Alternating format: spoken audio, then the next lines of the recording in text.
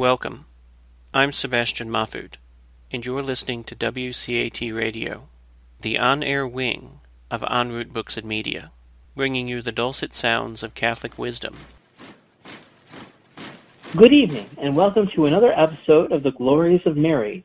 My name is Jason Brunel, and I will be your host this evening as we make our way through the marvelous treatise on true devotion to the Blessed Virgin Mary, written by the great Saint Louis-Marie Grignon de Montfort. But before we launch into that, let's take some time and begin with a prayer. In the name of the Father, and the Son, and the Holy Spirit, amen. The angel of the Lord declared unto Mary, and she conceived by the Holy Spirit. Hail Mary, full of grace, the Lord is with thee. Blessed art thou among women, and blessed is the fruit of thy womb, Jesus. Holy Mary, Mother of God, pray for us sinners, now and at the hour of our death. Amen. Behold, the handmaid of the Lord. Be it done unto me according to thy word. Hail Mary, full of grace, the Lord is with thee. Blessed art thou among women, and blessed is the fruit of thy womb, Jesus.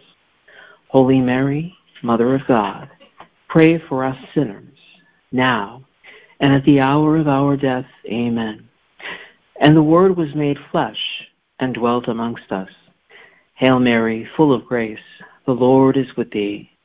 Blessed art thou among women, and blessed is the fruit of thy womb, Jesus. Holy Mary, Mother of God, pray for us sinners, now and at the hour of our death. Amen. Pray for us, O Holy Mother of God, that we may be made worthy of the promises of Christ. Let us pray. Pour forth, we beseech thee, O Lord, thy grace into our hearts, that we, to whom the incarnation of Christ thy Son was made known by the message of an angel, may, by his passion and cross, be brought to the glory of his resurrection, through the same Christ our Lord. Amen. Glory be to the Father, and to the Son, and to the Holy Spirit, as it was in the beginning, is now, and will be forever. Amen. Our Lady, Queen of Peace, pray for us. Our Lady, Seat of Wisdom, pray for us. Saint Joseph, patron of the Universal Church, pray for us. In the name of the Father, and of the Son, and of the Holy Spirit. Amen. And tonight we will pick up on,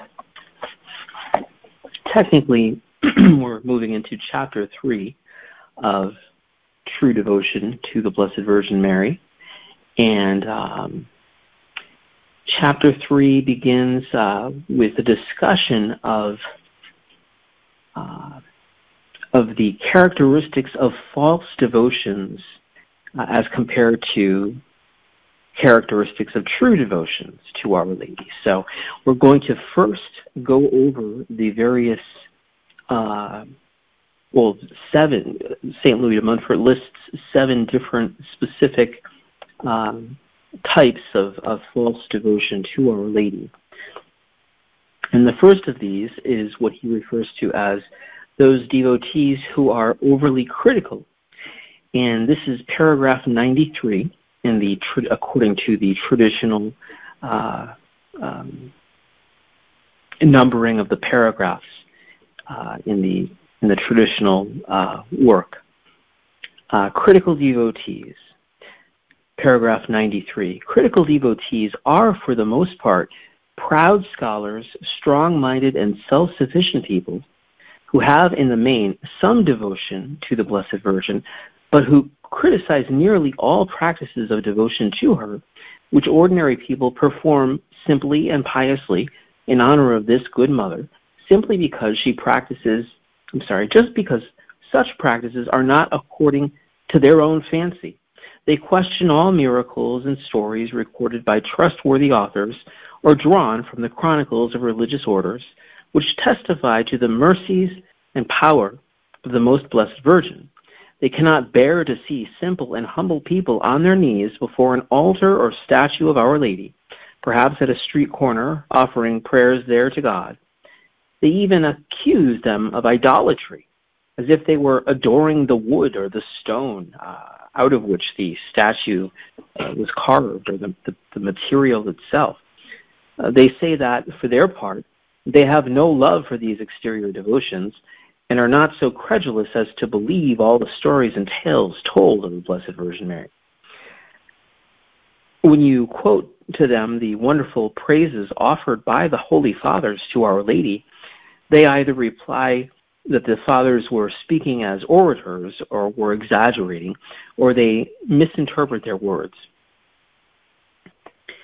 Such false devotees and proud worldlings are much to be feared and do infinite harm to devotion to the Blessed Virgin, and under pretext of destroying its abuses, they succeed only too well in driving people away from it.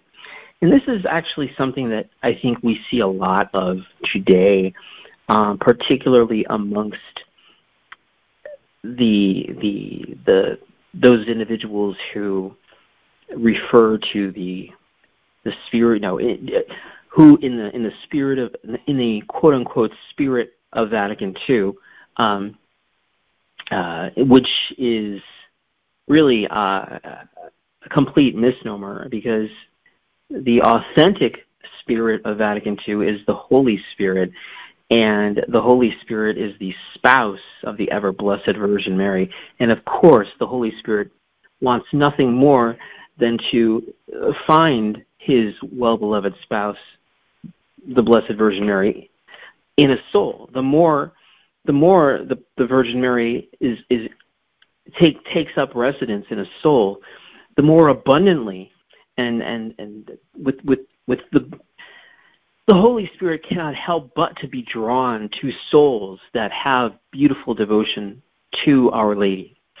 And the more Our Lady favors a soul, and the more a soul is dedicated to the Blessed Virgin Mary, the more the Holy Spirit will be irresistibly drawn to that soul to cooperate with the Blessed Virgin Mary in giving birth to the image and likeness of Jesus Christ in that soul, just as the Blessed Virgin Mary and the Holy Spirit cooperated in giving birth to Christ in his first coming, at the first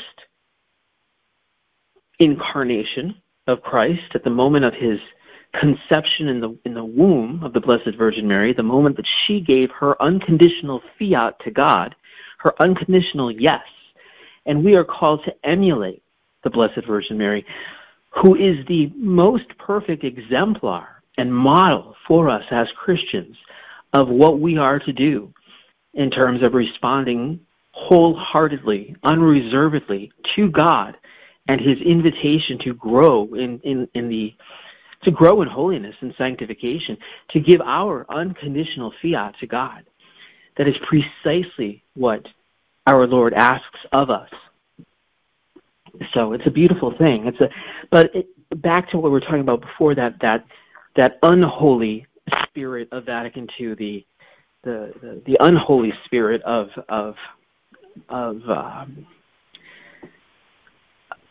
the unholy spirit that is contrary to all things true and good, and that wishes to usurp the goodness and the truth that the authentic Holy Spirit of God and of the Second Vatican Council wished to promulgate.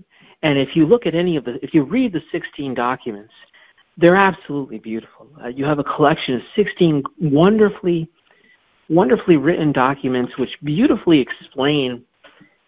You've got the four constitutions, the Lumen Gentium, Gaudium et Spes, Dei Verbum, Sacrosanctum Concilium, and those are really powerful documents that there's been no alteration in church doctrine in these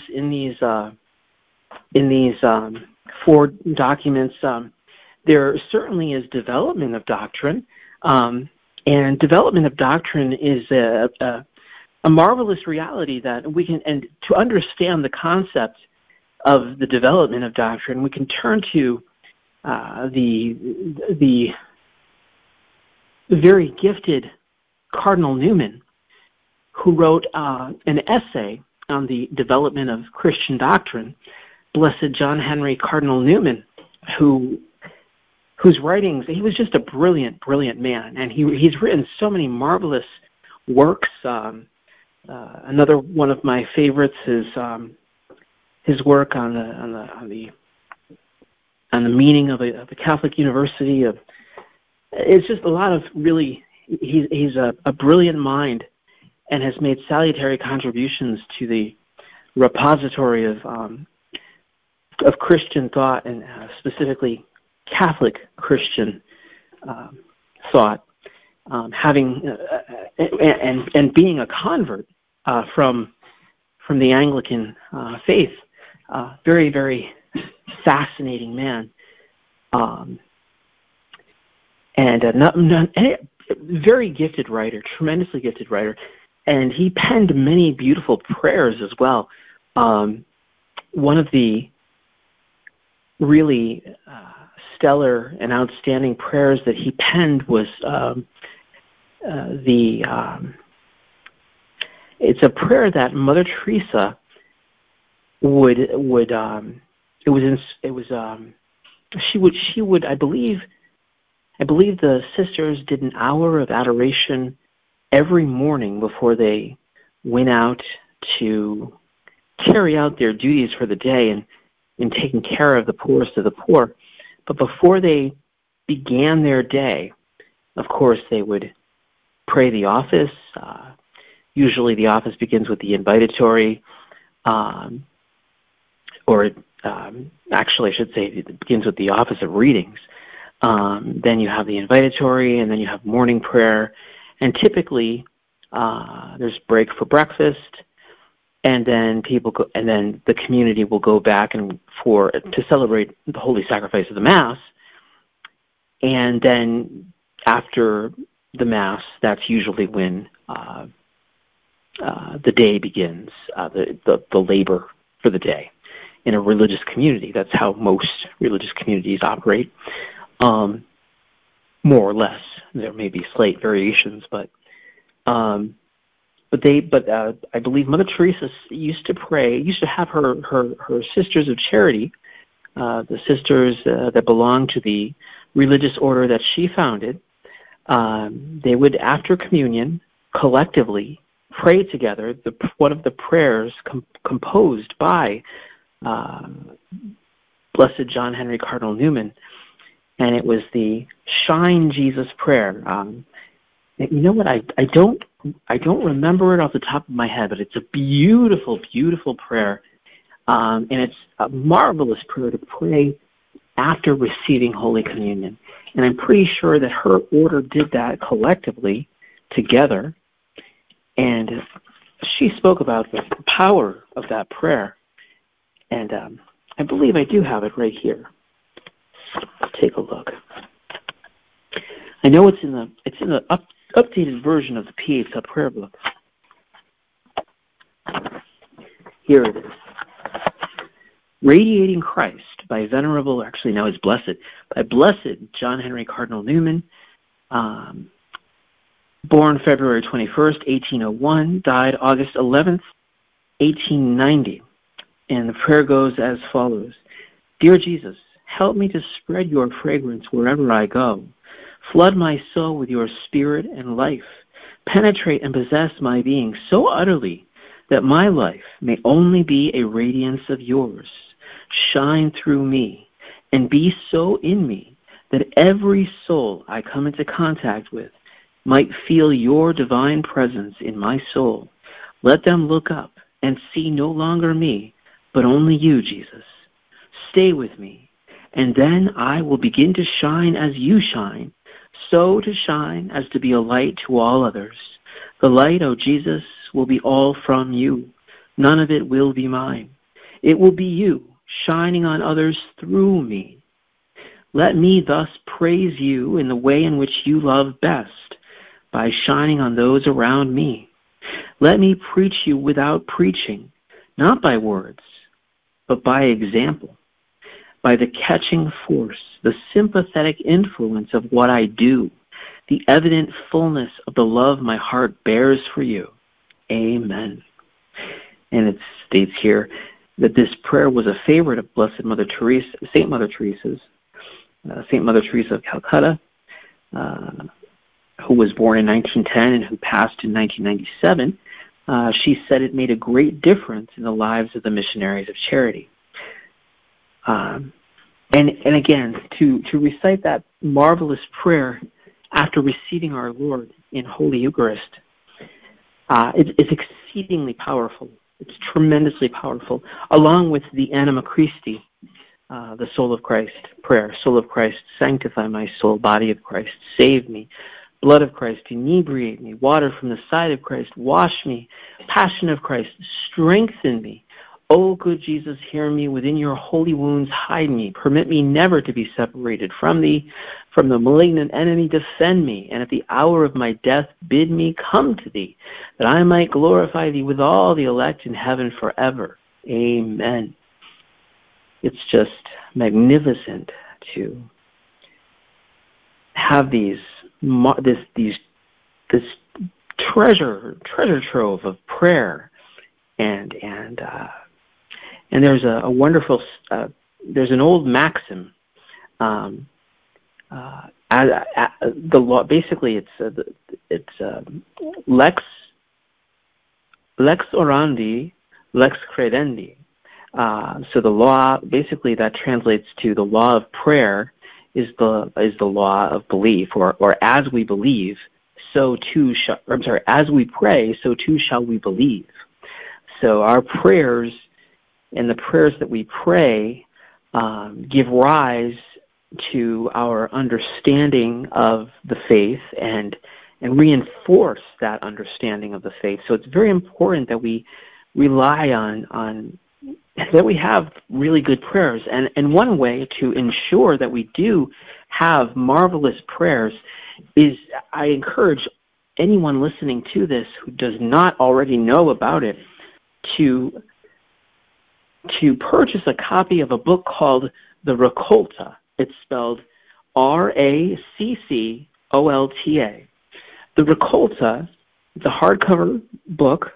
It can be purchased through Amazon.com or any bookseller, really. And this is an absolutely wonderful, wonderful book. It's published by Benzinger Brothers. It's an older book, but of course it's still being printed. And I believe Loretto Publications. They are the ones.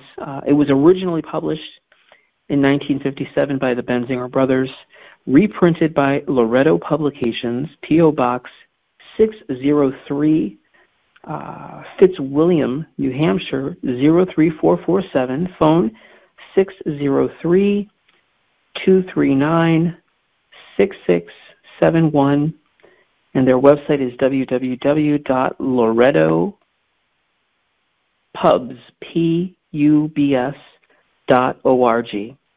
That's www.loretto, Loreto, capital PUBS.org. And it's actually in its second Loretto printing, which was December of 2010. The ISBN number is 1-930278-46-2. And it is a collection of, it is truly a treasure trove of prayer. And it also gives all of the indulgences that have been attached to these prayers, most recently by Pope St. Pius X at the turn of the century. And very sadly, a lot of this has been done away with the Second Vatican Council, and that's the really unfortunate part. That there's all this incredibly wonderfully rich heritage, and under the the so-called evil spirit of the Second Vatican Council, which really had very little or nothing to do with the documents themselves. It was just an opportunity that was seized upon by certain individuals who wanted to basically use and hijack the council for their own purposes, primarily, or I should say, chief of which was to introduce a very liberal element into the magisterium itself, to subvert and essentially overthrow the Catholic Church from within. And I believe that we are seeing the bad and rotten fruit of that in our day and age. I believe the goal was, I agree with Dr.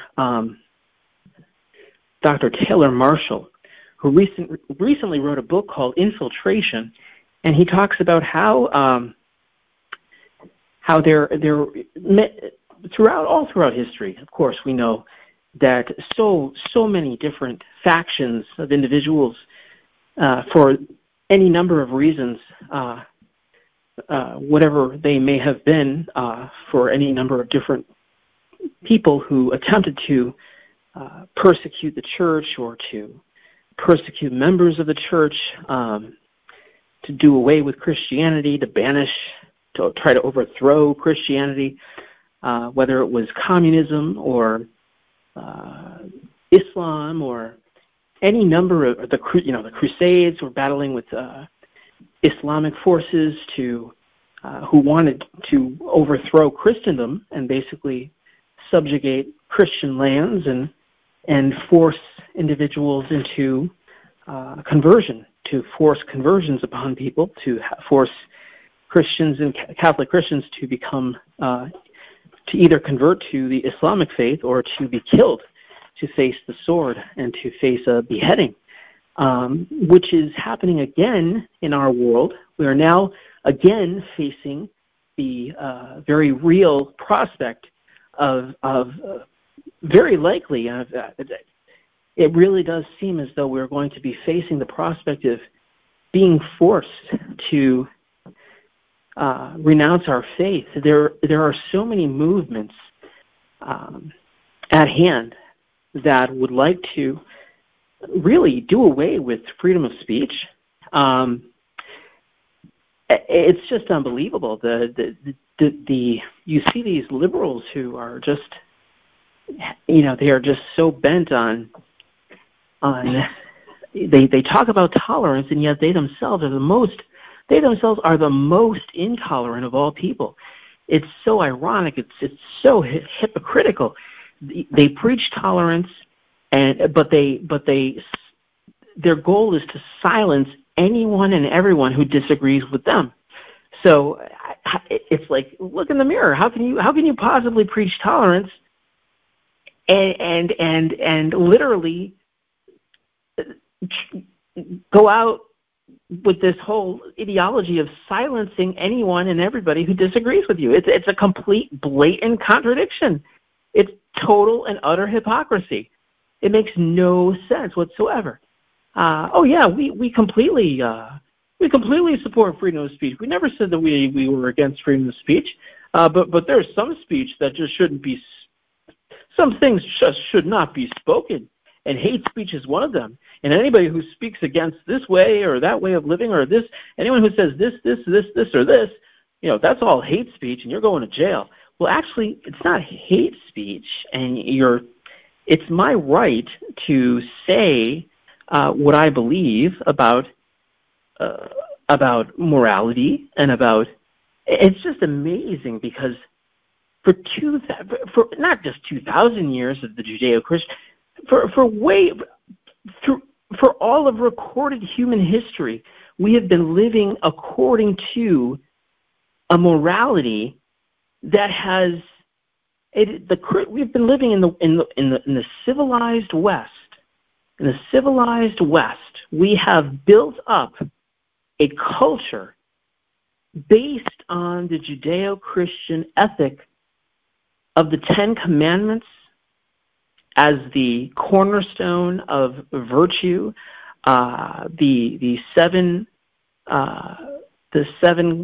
cardinal or the seven virtues, or the three theological supernatural infused virtues, and the four cardinal virtues, which are, so the three theological virtues are faith, hope, and charity. And those are theological, those are supernatural, those are infused, those are given by God. And those are not virtues that we can have or cultivate without receiving them from God. And we receive them specifically at our baptism, and then we receive another major, just a great infusion of the Holy Spirit during the sacrament of confirmation, which is another sacrament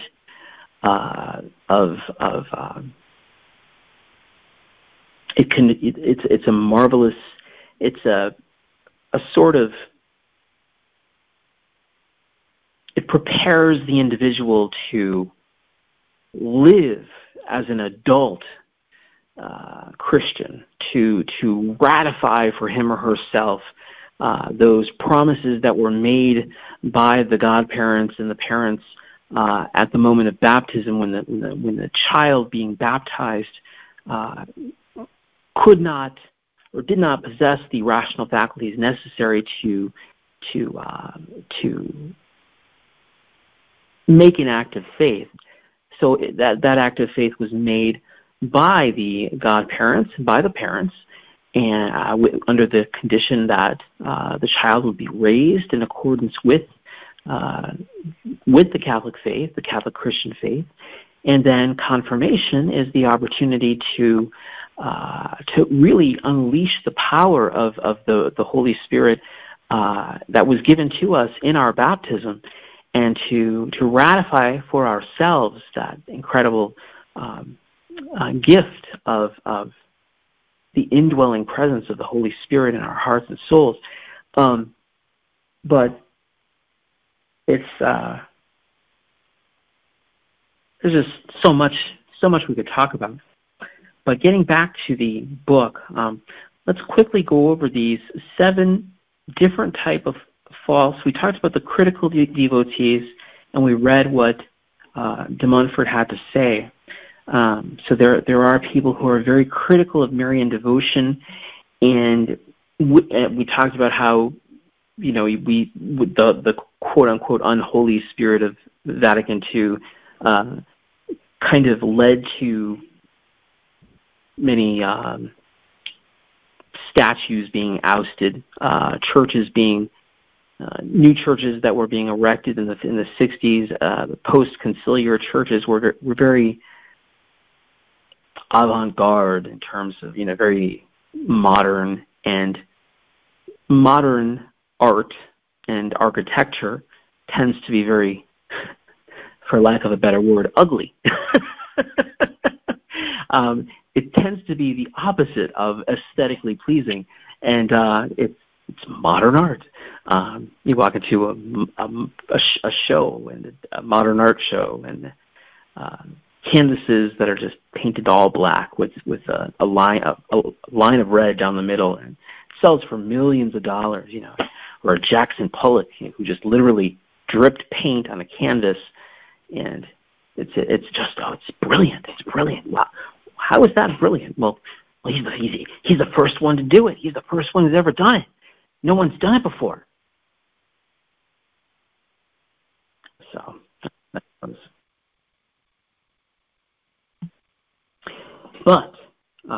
those are the critical devotees.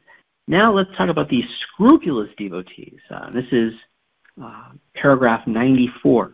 Scrupulous devotees are those who fear to dishonor the son by honoring the mother, to humiliate the one by exalting the other. They cannot bear that we should bestow on Our Lady the most just praises which the Holy Fathers have given to her. It annoys them to see more people kneeling before the altar of the Blessed Virgin than before the Blessed Sacrament, as if one were contrary to the other, or as if those who pray to our Blessed Lady did not also pray to Jesus Christ through her. They do not want us to speak so often of her or to pray so often to her. Here are some of their usual sayings. They'll say things like, oh, what's the good of so many rosaries, so many confraternities, and so many external devotions to the Blessed Virgin? All of this denotes much ignorance. It makes a mockery of our religion. I'd rather hear of those who are devout to Jesus Christ, or those who say, well, I just go straight to the source. I want to go right to Christ, directly to Christ. Well, certainly no one's saying that you cannot go directly to Christ, but the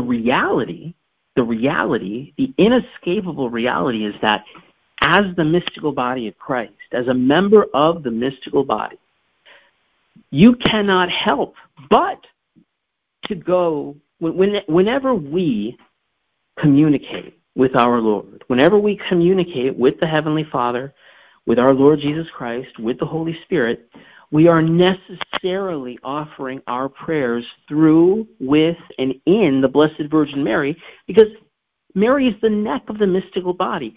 All communication that takes place between the head and the body must pass through the neck.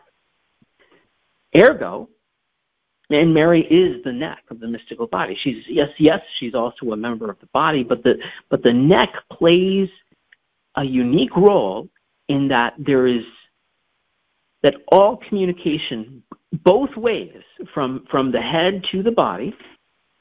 So whenever the head is going to communicate grace to the body, it is done through the mediation of Mary. Mary is the mediatrix of all graces, which is to say, and this is absolutely theologically correct, every single grace and blessing that we receive from God, merited by Christ on the cross, every single grace that we receive from God is mediated through the Blessed Virgin Mary, which makes it additionally a gift from the Blessed Virgin Mary as well. So there's no such thing as, we literally cannot go directly to God and somehow bypass the Blessed Virgin Mary. It just doesn't that's not the way it goes. As mediatrix, Mary is the method that Jesus Christ himself chose. He chose Mary as the means by which he would enter into the world. And Mary retains that role. Every gift given to us by God comes through Mary. So Mary is at the end of God's communication to humanity, and she's at the very beginning of our communication to God. So if we are giving something to God, if we are offering something to God, if we are giving ourselves, offering ourselves, there's only one way to do. I mean, we can speak to Jesus Christ, but whenever we speak to our Lord Jesus, when we speak or pray to our Father in heaven, whenever we speak to the Holy Trinity, we are necessarily doing so through, with, and in the Blessed Virgin Mary, who is at the beginning of all of our communication and interaction with the Holy Trinity. It's like there's one way up the Empire State Building through the elevator. It's this super fast elevator, and it goes up a certain number of floors, and then it stops at a certain floor. You get off that one, you get onto another one, and you go up another elevator. There's only that one way. There aren't multiple ways. If you want to go up, you have to use that one elevator. If you want to come down, you have to use the one elevator. If a building has one staircase and no elevator, the only way you're going to get up and down is to use that staircase. There's no other way. And that's the truth with Mary. Mary is mediatrix when it comes to God's action toward us, and Mary is advocate on our behalf when it comes to us communicating, contacting God. It's just the truth. And moreover, it's a very humbling reality that we ought to be cognizant of. Who are we to go straight to Jesus Christ, the King of Kings, the Lord of Lords? Doesn't it make sense to approach our Lord through and in his mother? So these are the scrupulous devotees, and they don't want to hear anything about the Blessed Virgin. They want to go straight to our Lord. Then there are the external devotees, and this is paragraph 96. External devotees are those who make their devotion to our Blessed Lady consist in exterior practices, those who have a taste for only the externals of devotion to Mary because they lack the interior spirit. These are the individuals who will pray their rosary every day, but they pray it with great haste, and they'll participate in Mass even every day. But they'll go to the fastest Mass in town, Father Smith over at St. Xavier Church, 15-minute Mass, and you just fly through Mass, and at the drive-through Mass, just to, I went to Mass. Technically, it was a Mass. It was valid. Yes, it was. But is that the approach you want to take and have toward your relationship with God? The bare minimum? God is supposed to be the single most important thing in a person's life. God is the Eucharist, which is our Lord, ought to be the center, source, and summit of our entire lives and of every day of our lives. And shouldn't we make the Mass the very centerpiece of our entire existence here on earth? Isn't that what it's all about? And if we're going to do it, let's do it right. We know what our Lord said about the lukewarm. We know what our Lord said about those who have one foot in and one foot out. He spits them out of his mouth. He would rather have someone just completely ignore him. At least they've made a decision, and at least he knows where they stand. They're not.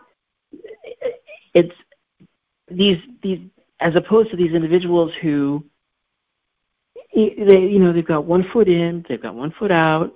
They're kind of like straddling the fence, and say, I technically I go to Mass. I may show up a little bit late, and I'll leave right after communion, and so I did receive communion, yeah, and I just had to, I had an appointment. I had to go somewhere. No, that's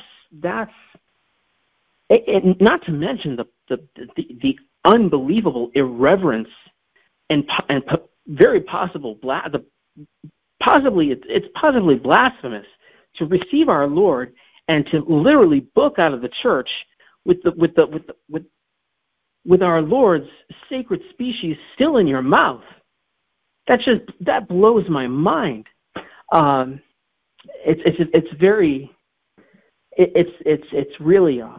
It's incredibly blasphemous. But I realize that the overwhelming majority of people who do those types of things truly don't understand what they're doing. They really, really don't understand. And that's why it's so important that everyone, that we all, when we see these things happening, take a step back and say, let's pray for these people. Lord, forgive them. They know not what they do. Let's emulate our Lord himself, who, when he was being crucified, prayed for the individuals who are crucifying him, praying for their forgiveness. Forgive them, Lord. They know not what they do. And that's the truth. Most people do not know what they're doing when they engage in these things, these blasphemous things. Most people don't even realize And you ask, it may be hard for us to comprehend that. Well, how can they not realize? Well, never forget, the culture that we live in is so toxic. It's so secularized. It's so anti-Christian. It's so totally secular that we are looked upon as aliens. We are looked upon as freaks. We might as well be, the old time quote unquote freak show, at the circus, where poor, incredibly, exceedingly unfortunate individuals who've had to carry these tremendous crosses of being born with some radical, God permitted that they were born with a radical deformity of some sort, and in the back in the day, there were some very, very wicked, evil people who would try to exploit the deformities of individuals by literally putting them on display at circuses, and these people would get paid, but I talk about the humiliation, the absolute abject humiliation, the degradation. It reminds me of what we see today with prostitution, and women who feel that they have no option other than to either prostitute themselves or to, oftentimes it begins with dancing at those very lewd establishments that are euphemistically referred to as gentlemen's clubs. How pathetic is that? That really just turns my stomach, because these poor girls are usually very young, usually very impressionable, and again, we have the exploitation of a human being turning people into objects of gratification, or whether it's basically the same thing that was done to these poor individuals who suffered with these tremendous deformities, and were literally paid to be in the traveling quote unquote freak show, as it were. I can't even imagine what that must do to a person. And we do know that the females that participate in these types of things oftentimes are also very, very, very heavily into drugs, but it makes perfect sense from a psychological vantage point, because the humiliation of knowing what you're doing, and they're going to drink and take drugs to basically anesthetize themselves, to kill the pain of the humiliation of what they know that they're doing. God have mercy on us. God have mercy on this poor, sick humanity. We're just, Lord, have mercy on us. All right. I'm going to move on to, so we've talked about the external devotees. Then we have the presumptuous devotees. Presumptuous devotees are sinners given up to their evil passions or lovers of the world, under the fair name of Christian and devotees of our Blessed Lady, conceal their pride, their avarice, their impurities, drunkenness, anger, blaspheming, slandering, injustice, etc., who sleep peacefully in their evil habits without making much, if any, effort to correct themselves, under the pretext that they are devoted to the Blessed Virgin. They assure themselves that God will forgive them that they will not die without confession, that they will not be damned because they say their rosary in 5 minutes before Mass, because they fast on Saturdays, because they belong to a confraternity. Now,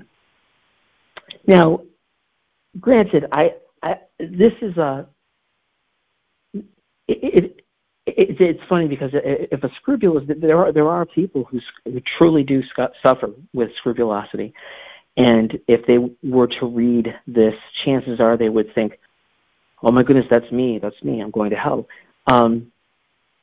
It's so, and this is why having a spiritual director is so critically important. We are all sinners, every single last one of us, and typically, the fact of the matter is, it's usually the people. It's usually when people are actually growing in holiness that that their faults really they begin to people who are advancing in the spiritual life, genuinely advancing, are much more likely to see their own misery and their own wretchedness,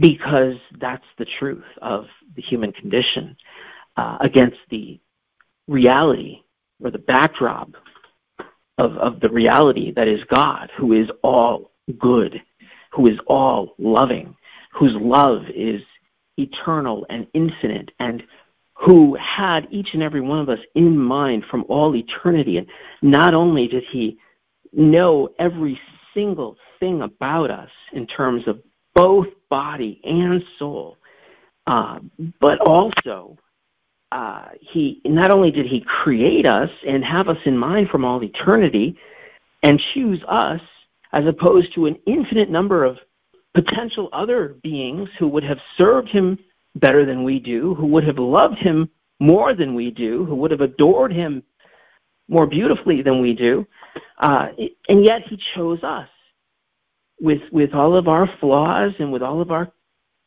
character defects, and he chose us. So that right there is just absolutely mind-blowing. That's the first great, unbelievable, incomprehensible love that God has for us. And that not only did he bring us into existence, but he holds us in existence. So it's not a deistic type of thing where, well, God set the whole thing in motion and eventually we came into existence. And no, God literally holds us in existence. So such that if God were to cease thinking about us, we would literally just disappear. We just stop existing. Our existence is literally, right at this moment, contingent upon him and his will that we exist at this moment. And that we experience in our minds, we have this, I think I've spoken about this previously, how time itself is this bizarre, it's an illusion. There really is no such thing as, the only thing that there is the present moment. That's all there ever has been, that's all there is, and that's all that ever will be, is the present moment. The past is nothing but a construct of the mind. The past is a series of previous nows. So the only thing that really exists is the present moment, the now. And we live in the present moment constantly. And what we refer to, what we have given the name, we give the name the past to the mental construct of previous nows to which we may never return. And the future is simply the anticipation of future nows that are not guaranteed to us in any way, shape, or form. They may or may not occur. Now, that's not to say that we shouldn't plan for the future. Of course we should plan. There's an old saying, if we fail to plan, we plan to fail. So of course we should plan and prepare, but we should not live in the past or in the future. If we have one foot in the past and one foot in the future, none of us is in today. We're missing out in the present moment. Yesterday is history. Tomorrow is a mystery. Today is a gift. That's why it's called the present. I love that. It's the present moment. Hence, the absolute importance of every single moment. That is why it kills me when I hear people say, I am doing this to kill time. Kill time? Kill time? Time is... The present moment is all you have. The present moment is the greatest gift that is given to any of us at any given moment, because that moment is all any of us ever really, truly possesses. That's the only thing that matters, is the present moment. So to go around talking about killing time is to basically take the tremendous gift of the present moment and to throw it in God's face. But anyway, so this back to the presumptuous devotees. Now, de Montfort here is clearly talking about, these are folks who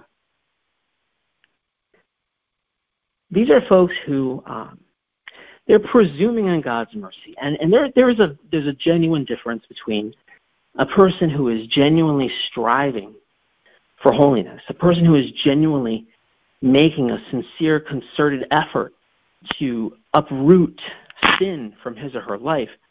And everybody, we cannot compare ourselves to any other human person. One, because we're all at different stages at any given time. And secondly, to compare yourself is to make a judgment about the other person and how far advanced they are, which is basically to pass judgment. And we know what our Lord says about passing judgment. We will be measured by the same measuring stick we have used to measure other people.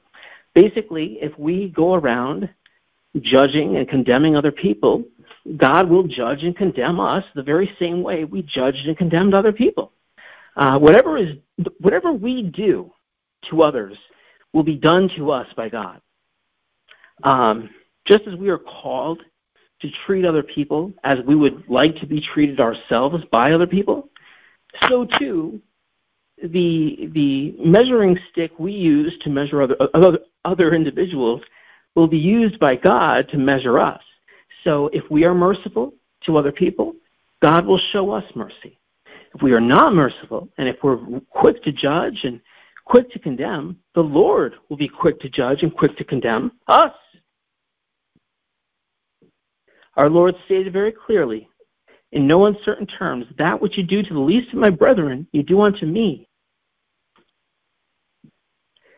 Whatever we do to anyone, any human being, regardless of what they may have or may not have done, regardless of sins they may have committed or sins of omission, certain things they should have done but didn't do, if it's neglect or the neglect of a parent or whatever it is, it doesn't matter. We're not the ones. We're not in a, number one, we're not in a position to judge, because in order to judge, in order to make a judgment, you need to have all the facts. You need to look at every single variable to make an accurate judgment about something. And just think about that. Every conceivable variable. I would say it's almost impossible for us to judge ourselves. Never mind to judge another person. I can speak for myself. I know that I can't count the number of times I've gone to confession and, confessed a sin and have said, I don't know what type of sin this is, but I confess it as it was in God's eyes, because there were situations that, looking at something and trying to ascertain the moral nature. It's called casuistry. It's the application of the moral axioms of the axioms of Catholic moral theology to particular situations, and yes, it's to a certain degree. There certainly is it's still very important to choose one individual confessor, someone who can get to know you and get to know your strengths and your weaknesses, especially your weaknesses. And it's important to stay with that one priest with whom you can talk about these issues, whatever it is that you're struggling with, whatever sins you may be attempting to conquer or overcome, the things that are the issues that are giving rise to sinful behavior. Should that be an issue? But who's not struggling against sin? That's a lifelong task. It's a lifelong task. For a person to say they don't struggle with sin is to lie, because everybody struggles with sin of some type, of some kind, to some extent, regardless of how much virtue. Even the great saints. I mean, there are stories of St. Francis throwing himself into a pricker bush because of a temptation of the flesh, and he was so intent. But that's the beauty. He was so intent on fighting the temptation that he instead of giving in to that desire to please, to satisfy the urgings of the flesh, he threw himself into a pricker bush. I think possibly naked, and I mean that's a very painful alternative. So that's a surefire way of putting an end to that particular temptation, or any temptation for that matter, and to walk away with wounds, many, many, many wounds. But it just, so this is, I just didn't want this to lead anyone to feel that.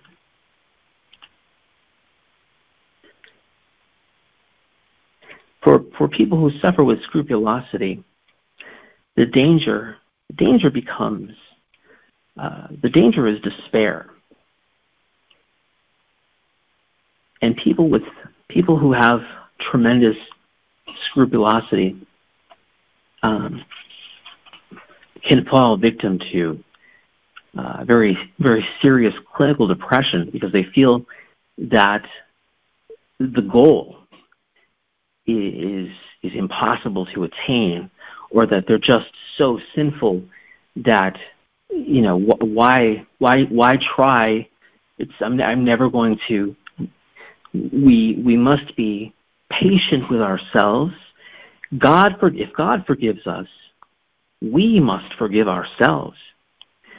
And God does forgive us. All we need, and so true. If we are truly sorry, it doesn't matter what sin we've committed. It doesn't matter how long we were in sin or how many sins we did commit, or if God has given you the grace to return to Him and the desire to have a relationship with Him, by all means, His mercy is so much larger than your worst sin or collection of sins could ever be. And speaking to his secretary of Divine Mercy, Sister Faustina, which is, and these, it's she in her diary, which is the beautiful. Therein is contained the beautiful devotion to the divine mercy of the Sacred Heart of Jesus, and he says many things to her in that diary. But one of the things that he says to Saint Faustina is that the greater the sinner, the greater the right he has to my mercy. That is just so profound. What an amazing thing to say. The greater the rights, technically, theologically, no one has a right to God's mercy, but it's a hypothetical right. It's a right that God freely gives to us because precisely because he is so merciful. God is love. We know this from the Gospel of John. God is love. We know this from John's writings. God, in his very essence, is love. Does that mean love is God? No. But God is love. And the highest manifestation of love is mercy.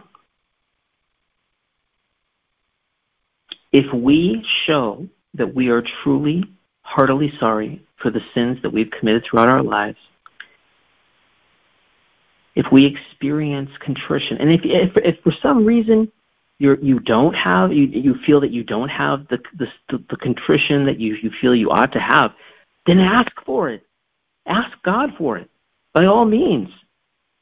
Ask and you shall receive. Seek and you will find. Knock and the door will be open to you. If you feel that you're not sufficiently sorry for your sins, or if you're listening now and you're saying to yourself, but I don't feel like that's a sin, but you're just not sure about, you're listening to what I'm saying, and you may be kind of trying to evaluate yourself, or where what you're thinking about what I'm saying, and the possibility of an all good, all loving, incredibly, infinitely merciful God.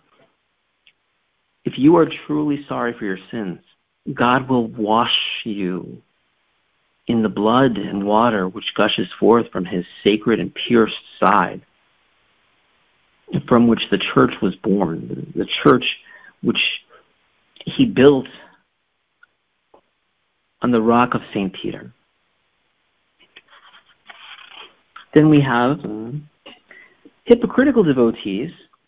There are other false devotees of Our Lady, hypocritical devotees, who cover their sins and evil habits under the mantle of this faithful virgin so as to appear to their fellow men different from what they truly are. So these are people who have no intention of even living a life of virtue. They simply try to present something to the world that they are not, and they will use Marian devotion as a costume, a disguise. And then finally, the seventh type of false devotion, self-interested devotees. This is paragraph 103. Again, there are these self-interested devotees who have recourse to Our Lady only to win some lawsuit, to escape some danger, to be cured of some illness, or for some other similar need. Otherwise, they would not even think of her. All these are false devotees and are acceptable neither to God nor to his Holy Mother. So he basically concludes this section by saying, let us beware then of joining the ranks of the critical devotees who believe nothing and criticize everything, of the scrupulous devotees who, out of respect for our Lord, fear to be too or overly devoted to Our Lady.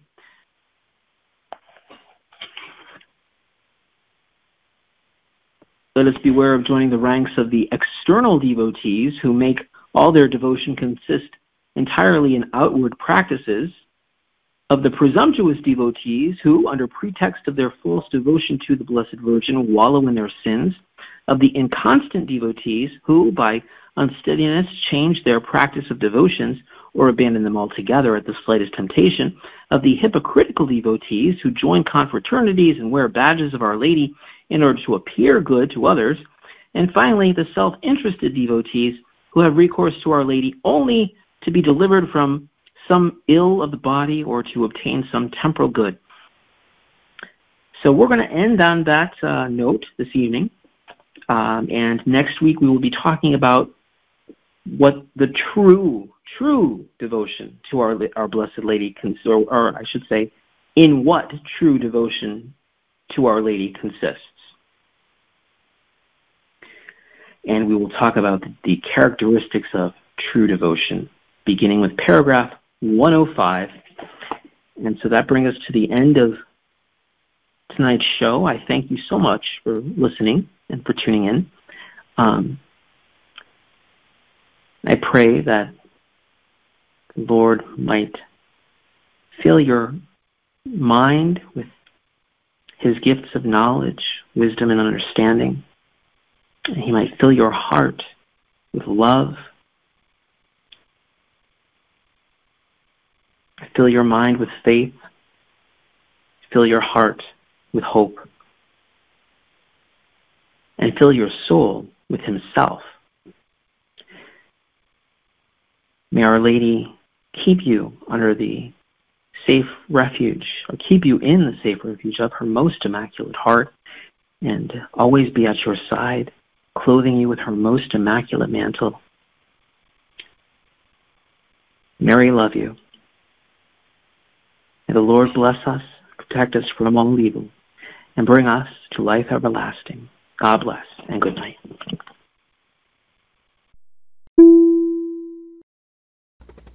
We hope you enjoyed the program and will join us back for another show on WCAT Radio. This is Sebastian Mahfood. Good day.